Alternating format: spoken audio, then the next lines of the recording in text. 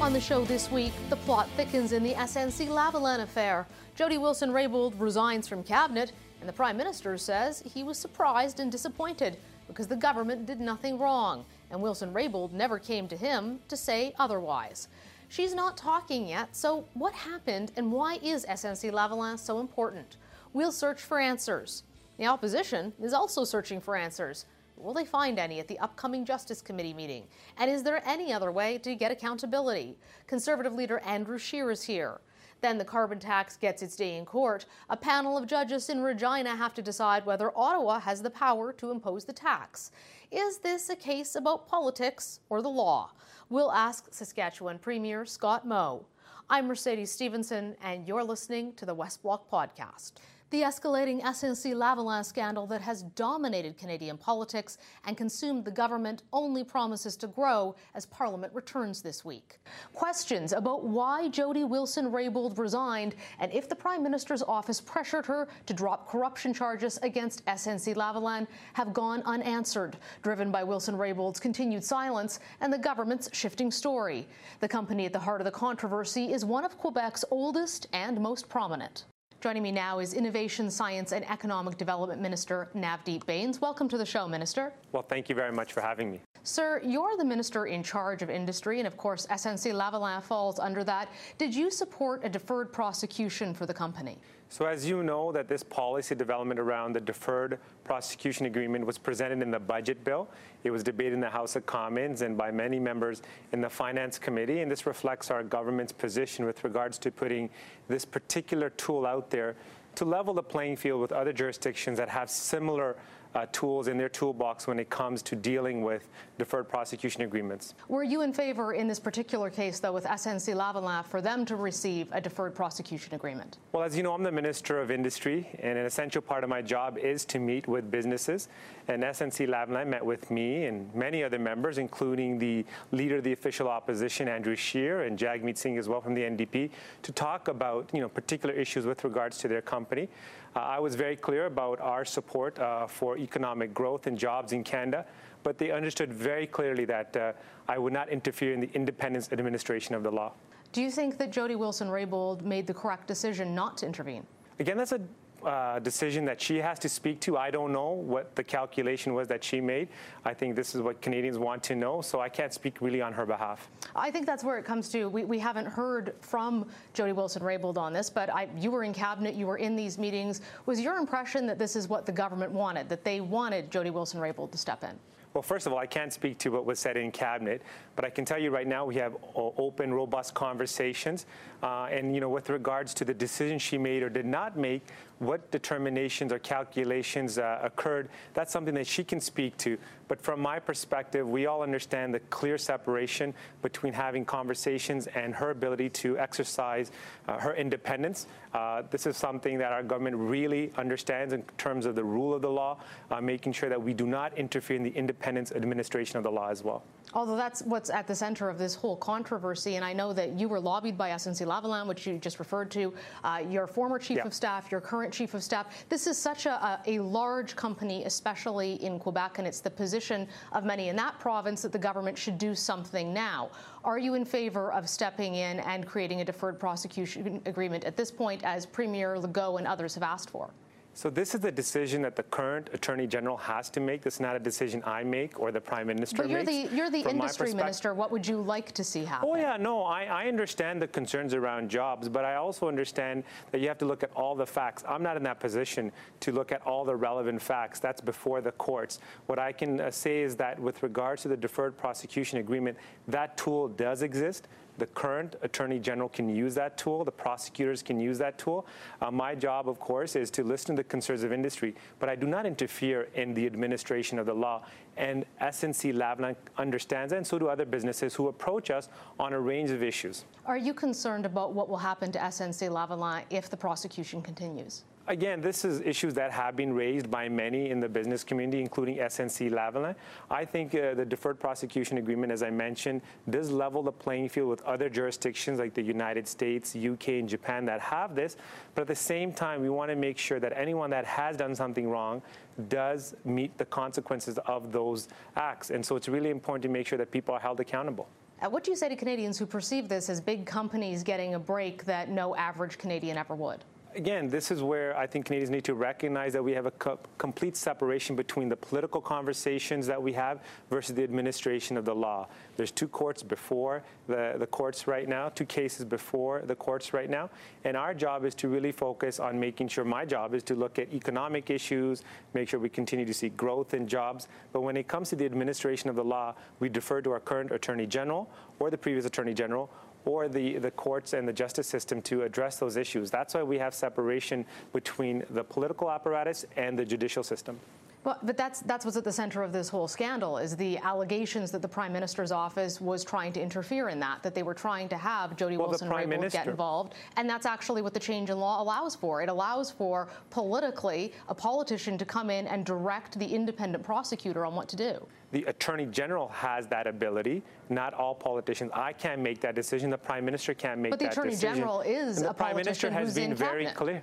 Correct, but the Attorney General also has the ability to look at the situation and make a determination accordingly. That's something that I can't speak to, that the former Attorney General Jody Wilson-Raybould has to speak to, or the current one, David Lametti. But from our perspective, the Prime Minister has been very clear that, look, no direction was given, no pressure was placed. So the Prime Minister has stated his position, but I understand the concerns you have raised and Canadians have raised, and that's why we have clearly said unequivocally that we would not interfere in the independence administration of the law. Do you understand the concerns from Canadians who see the Prime Minister's story changing multiple times, from saying Jody Wilson-Raybould did a great job to saying she didn't do her job by coming to him, to on Friday saying, well, actually, we did discuss it and she asked if I was going to direct her, not allowing her to speak by keeping that attorney-client privilege in place.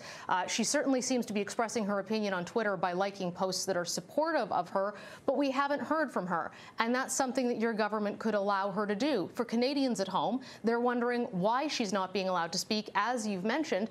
And I would think that if this was the Harper Conservatives, you certainly would be calling this a cover-up. The solicitor-client privilege that you're alluding to that would allow her or not allow her to speak is something that she has raised. The Prime Minister has asked for direction from the current Attorney General to look at that. Like I said, there's two cases right now before the courts, so it's a complicated situation, but the Prime Minister has addressed these issues day in and day out. He's been very clear with Canadians. He hasn't answered some of those questions when he's been asked very directly. For example, why would she have said, are you going to direct me, if she wasn't feeling pressure? He was asked that on Friday and he dodged. The Prime Minister has said, look, that question was asked, and he responded by saying, you have every ability to direct whatever you want to. It's your decision. I think, right now the challenge is that we need to hear from the Attorney General herself, and that's why I can't speak on her behalf, but the Prime Minister has stated his position clearly. Our government has stated its position clearly. Any meetings we've had with SNC-Lavalin or even the opposition members, all of that is registered in public knowledge. So we're being as transparent and open and accountable to Canadians as much as possible under the circumstances, because we cannot, I cannot speak on behalf of Jody Wilson-Raybould. Well, certainly you can't. The Prime Minister could allow her to speak, but we just have a little bit of time left, and I do want to ask you about another key file that you're in charge of, Minister, Sure. when it comes to Huawei. Another big discussion. TELUS came out this week. They said there's going to be a serious material cost if the government bans 5G technology from Huawei. Would you consider compensating the big telecoms if the government makes the decision to ban that company? Well, that's prejudging the decision. As you know, I'm working with the Minister of Public Safety, Ralph Goodale, to look at all the relevant issues with regards to public safety and security and privacy. We will make a decision when we have all the relevant and necessary facts to move forward on that. So I'm not going to prejudge what that decision would look like or any compensation.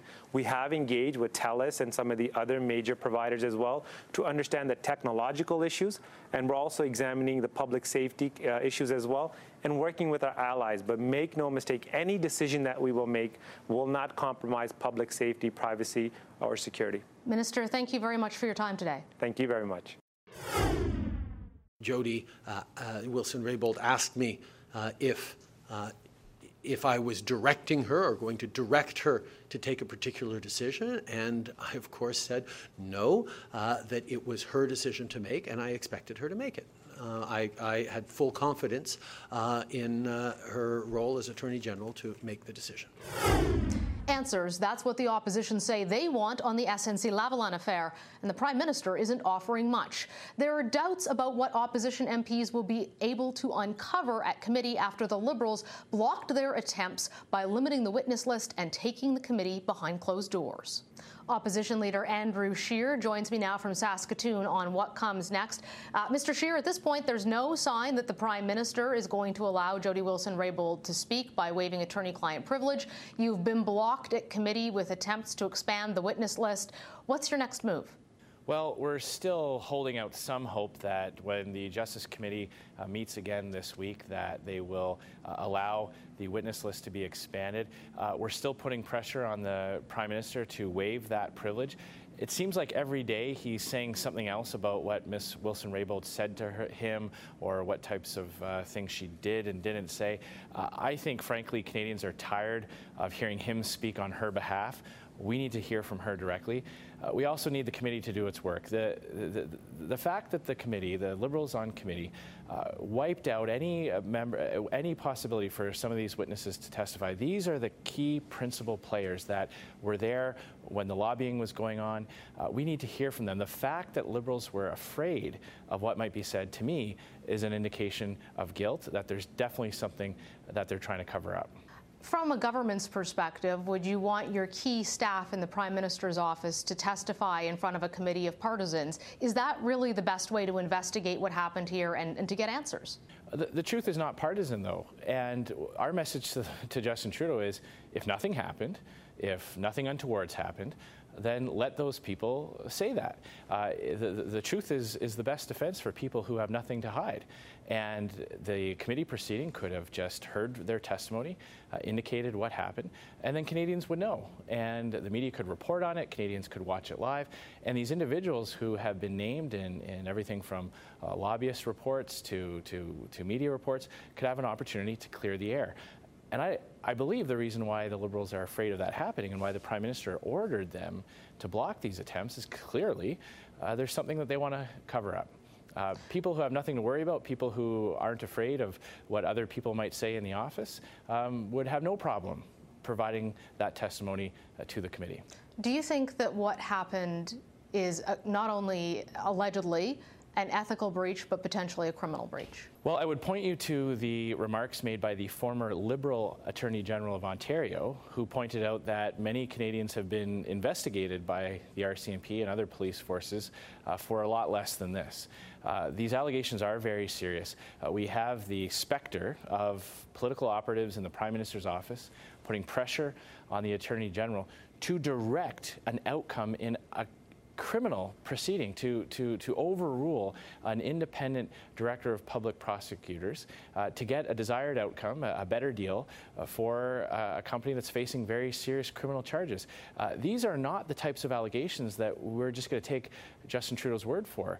You know, his new Attorney General said that he doesn't think anything untoward's happened because Justin Trudeau told him that. The Prime Minister said that. I don't know of any court case in Canada where a judge has decided not to proceed with an investigation because the defendant says he didn't do it. So I'd like to see further examination on this. That's why we tried to get the Justice Committee to start this. There's one more chance this week where Conservatives will propose additional witnesses to be heard from. The Liberals will have one last chance in a parliamentary setting to allow the light of day to be shone on this very serious scandal. A lot of folks in Quebec say, look, SNC-Lavalin is absolutely critical to the economy in that province and more broadly to Canada. If it fails, it would be thousands of jobs. Do you understand the argument that they're making about the concerns for the workers in that company? And given that, would your government be willing to reverse this legislation if you came into power that would allow for deferred prosecutions of very large companies? Well, of course, I understand the concern that people have when it comes to the potential for lost jobs. And obviously the people who are working at that company are right to have those concerns, and we are very aware of that. That being said, the Liberal government changed the law to allow for these deals to be made, but the decision rests with the independent Director of Public Prosecutions and oversight with the independent Attorney General. So the critical point for us to focus on is that political interference. Parliament can pass laws. Parliament can set penalties. Parliament can decide what types of arrangements can be made, both for individuals and for corporations. And we can have debates and conversations about that. But when political staff, perhaps on the direction of the Prime Minister, or picks up the phone or starts to exert pressure on an independent criminal proceeding to get a better deal, to get a desired outcome, overruling the conclusion of these independent judicial officers, that's very concerning. We are a country that has a foundational pillar of our society, our democratic institutions, the rule of law, and the independence of our judicial system. We cannot become a country where there is one set of rules for the well-connected and one set of rules for everybody else. We just have a couple of seconds left, Mr. Scheer, but do you believe the Prime Minister is telling the truth when he says that he did not know that there was pressure being put on Jody Wilson-Raybould, allegedly? I'd like to hear that from Ms. Wilson-Raybould herself. I don't take Justin Trudeau's word when it comes to his own ethical scandals. He told us there was nothing to worry about his illegal vacation in the Bahamas. He told us there was nothing to worry about the Mark Norman affair. Now we see more and more evidence that there was and continues perhaps to be interference in that proceedings as well. So I'd rather hear. Okay, we have to wrap it up there, but we do appreciate you coming on the show, and I'm sure we'll be talking much more about this story going forward. Thank you very much, Mr. Scheer. Thank you very much. A panel of judges in Regina is now deliberating on whether the federal government has the constitutional power to impose a carbon tax on the provinces. Saskatchewan faced off against Ottawa in court last week, arguing the tax steps on provincial powers. Not so, says Ottawa. This is an issue of national concern. Pollution doesn't know any borders. It doesn't stop at the border of a particular province. But look, this is going to go to the Supreme Court. So how much of the case is about law and how much is about politics? Joining me now is Saskatchewan Premier Scott Moe. Premier Moe, welcome to the show. Well, thank you so much, Mercedes. Premier, what's at stake in this case? Well, I think what's at stake is, really the fact of the Constitution and the federal intrusion into an area of provincial jurisdiction. That's what's at stake. We've seen federal governments in years gone by that have taken initiatives such as this, where they have moved into what is traditionally a provincial area of jurisdiction, and we've seen provinces lay down their line in the sand, if you will, in years gone by. We saw it with Premier Lougheed in Alberta years ago with the National Energy Program. We've seen it a number of times in Quebec over such issues as language rights and others, where the province has felt the federal government is moving into an area as per the Constitution where they shouldn't be. And that is what you see playing out here in Regina this week, is the legal argument with respect to federal intrusion in provincial areas. This legal portion of this conversation is a little different than the public conversation that we have seen. The legal conversation is not about climate change. It is about the Constitution of Canada. The public discussion that we have been through the last number of months is about climate change, a global issue, and will a carbon tax in Canada or in our provinces have any effect on that, or any relative effect on our economy or on the finances of our families. One of the legal arguments the federal government has been making is that climate change is so serious and such a threat that it falls under federal government jurisdiction. Your critics say you're simply not taking climate change seriously. What do you say to them? Well, it's a global conversation, not only a national discussion that we need to continue to participate in and share the innovation and opportunities that we have. And the public discussion has been about whether or not a carbon tax would actually have any effect at all in addressing carbon, our carbon profile in the nation, and enhancing sequestration, and actually having any impact on climate change, so to speak. What we're seeing here is the federal government attempting to tax one or two or three provinces, not across the nation, and that is in violation of the Constitution, as our opinion and as our case put forward yesterday. If the federal government chooses to impose a GST across the nation, they can do that, but they are not able to impose a tax on certain areas of Canada's of provinces in our nation. Do you think that there's a contradiction, though, perhaps in supporting the federal government laying a pipeline against a province's will, but not a tax? No, it absolutely supports the Constitution because railways, pipelines, those types of infrastructure projects are clearly laid out in the Constitution to be under the federal jurisdiction. Taxing certain areas of the province with respect to carbon emissions most certainly are not. Do you have any recourse, Premier, in terms of the short term? Because this is likely to wind its way all to the Supreme Court, that federal carbon tax is likely to be imposed on your province before it gets there. What's your next step to try to fight back?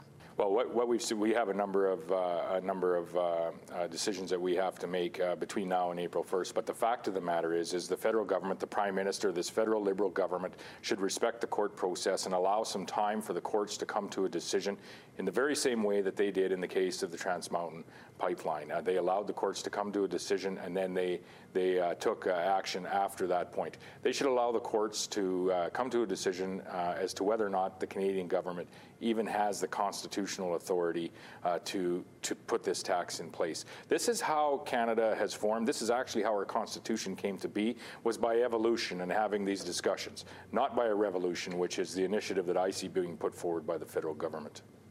So what would you like to do in Saskatchewan to fight climate change? We already are. We've introduced our plan of prairie resilience. We have a methane action plan with respect to our energy industry. We have a 50% renewable plan in our power electrical grid coming into play by 2030. That will result in at least a 40% reduction in our emissions profile in that sector here in the province. 10% in further than what the Paris Climate Accord commitments were. Listen, if we truly are to address what is a global challenge, we need to take the innovation that we have in Saskatchewan and Canada and move it all around the world. We have some very clean and sustainable industries here in Saskatchewan when you compare them to industries around the world in the potash mining industry, in the uranium mining industry, in the energy industry. And we should do better at sharing that technology and those opportunities so that we can address emissions in China and in India and the United States and other areas of the world rather than trying to tax our families across this nation. Premier, we just have a few seconds left, but there's a convoy that traveled through your province on its way to Ottawa this week. Do you think the federal government is going to hear what the people in that convoy have to say?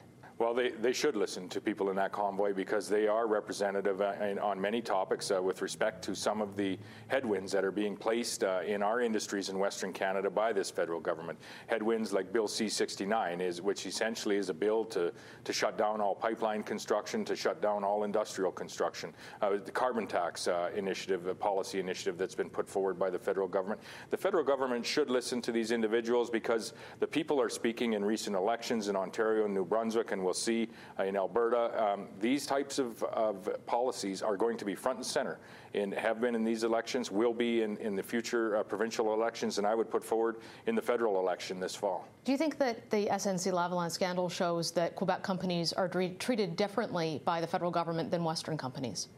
I won't speak specifically with respect to SNC-Lavalin, but the regulatory headwinds that are being put in place, as I said, Bill C-69, the carbon tax imposition on our industries that are operating much cleaner than like industries all around the world, often seem to be located in areas of Western Canada. But we have Blaine Higgs coming out to an Energy East rally here tomorrow in the community of Mooseman.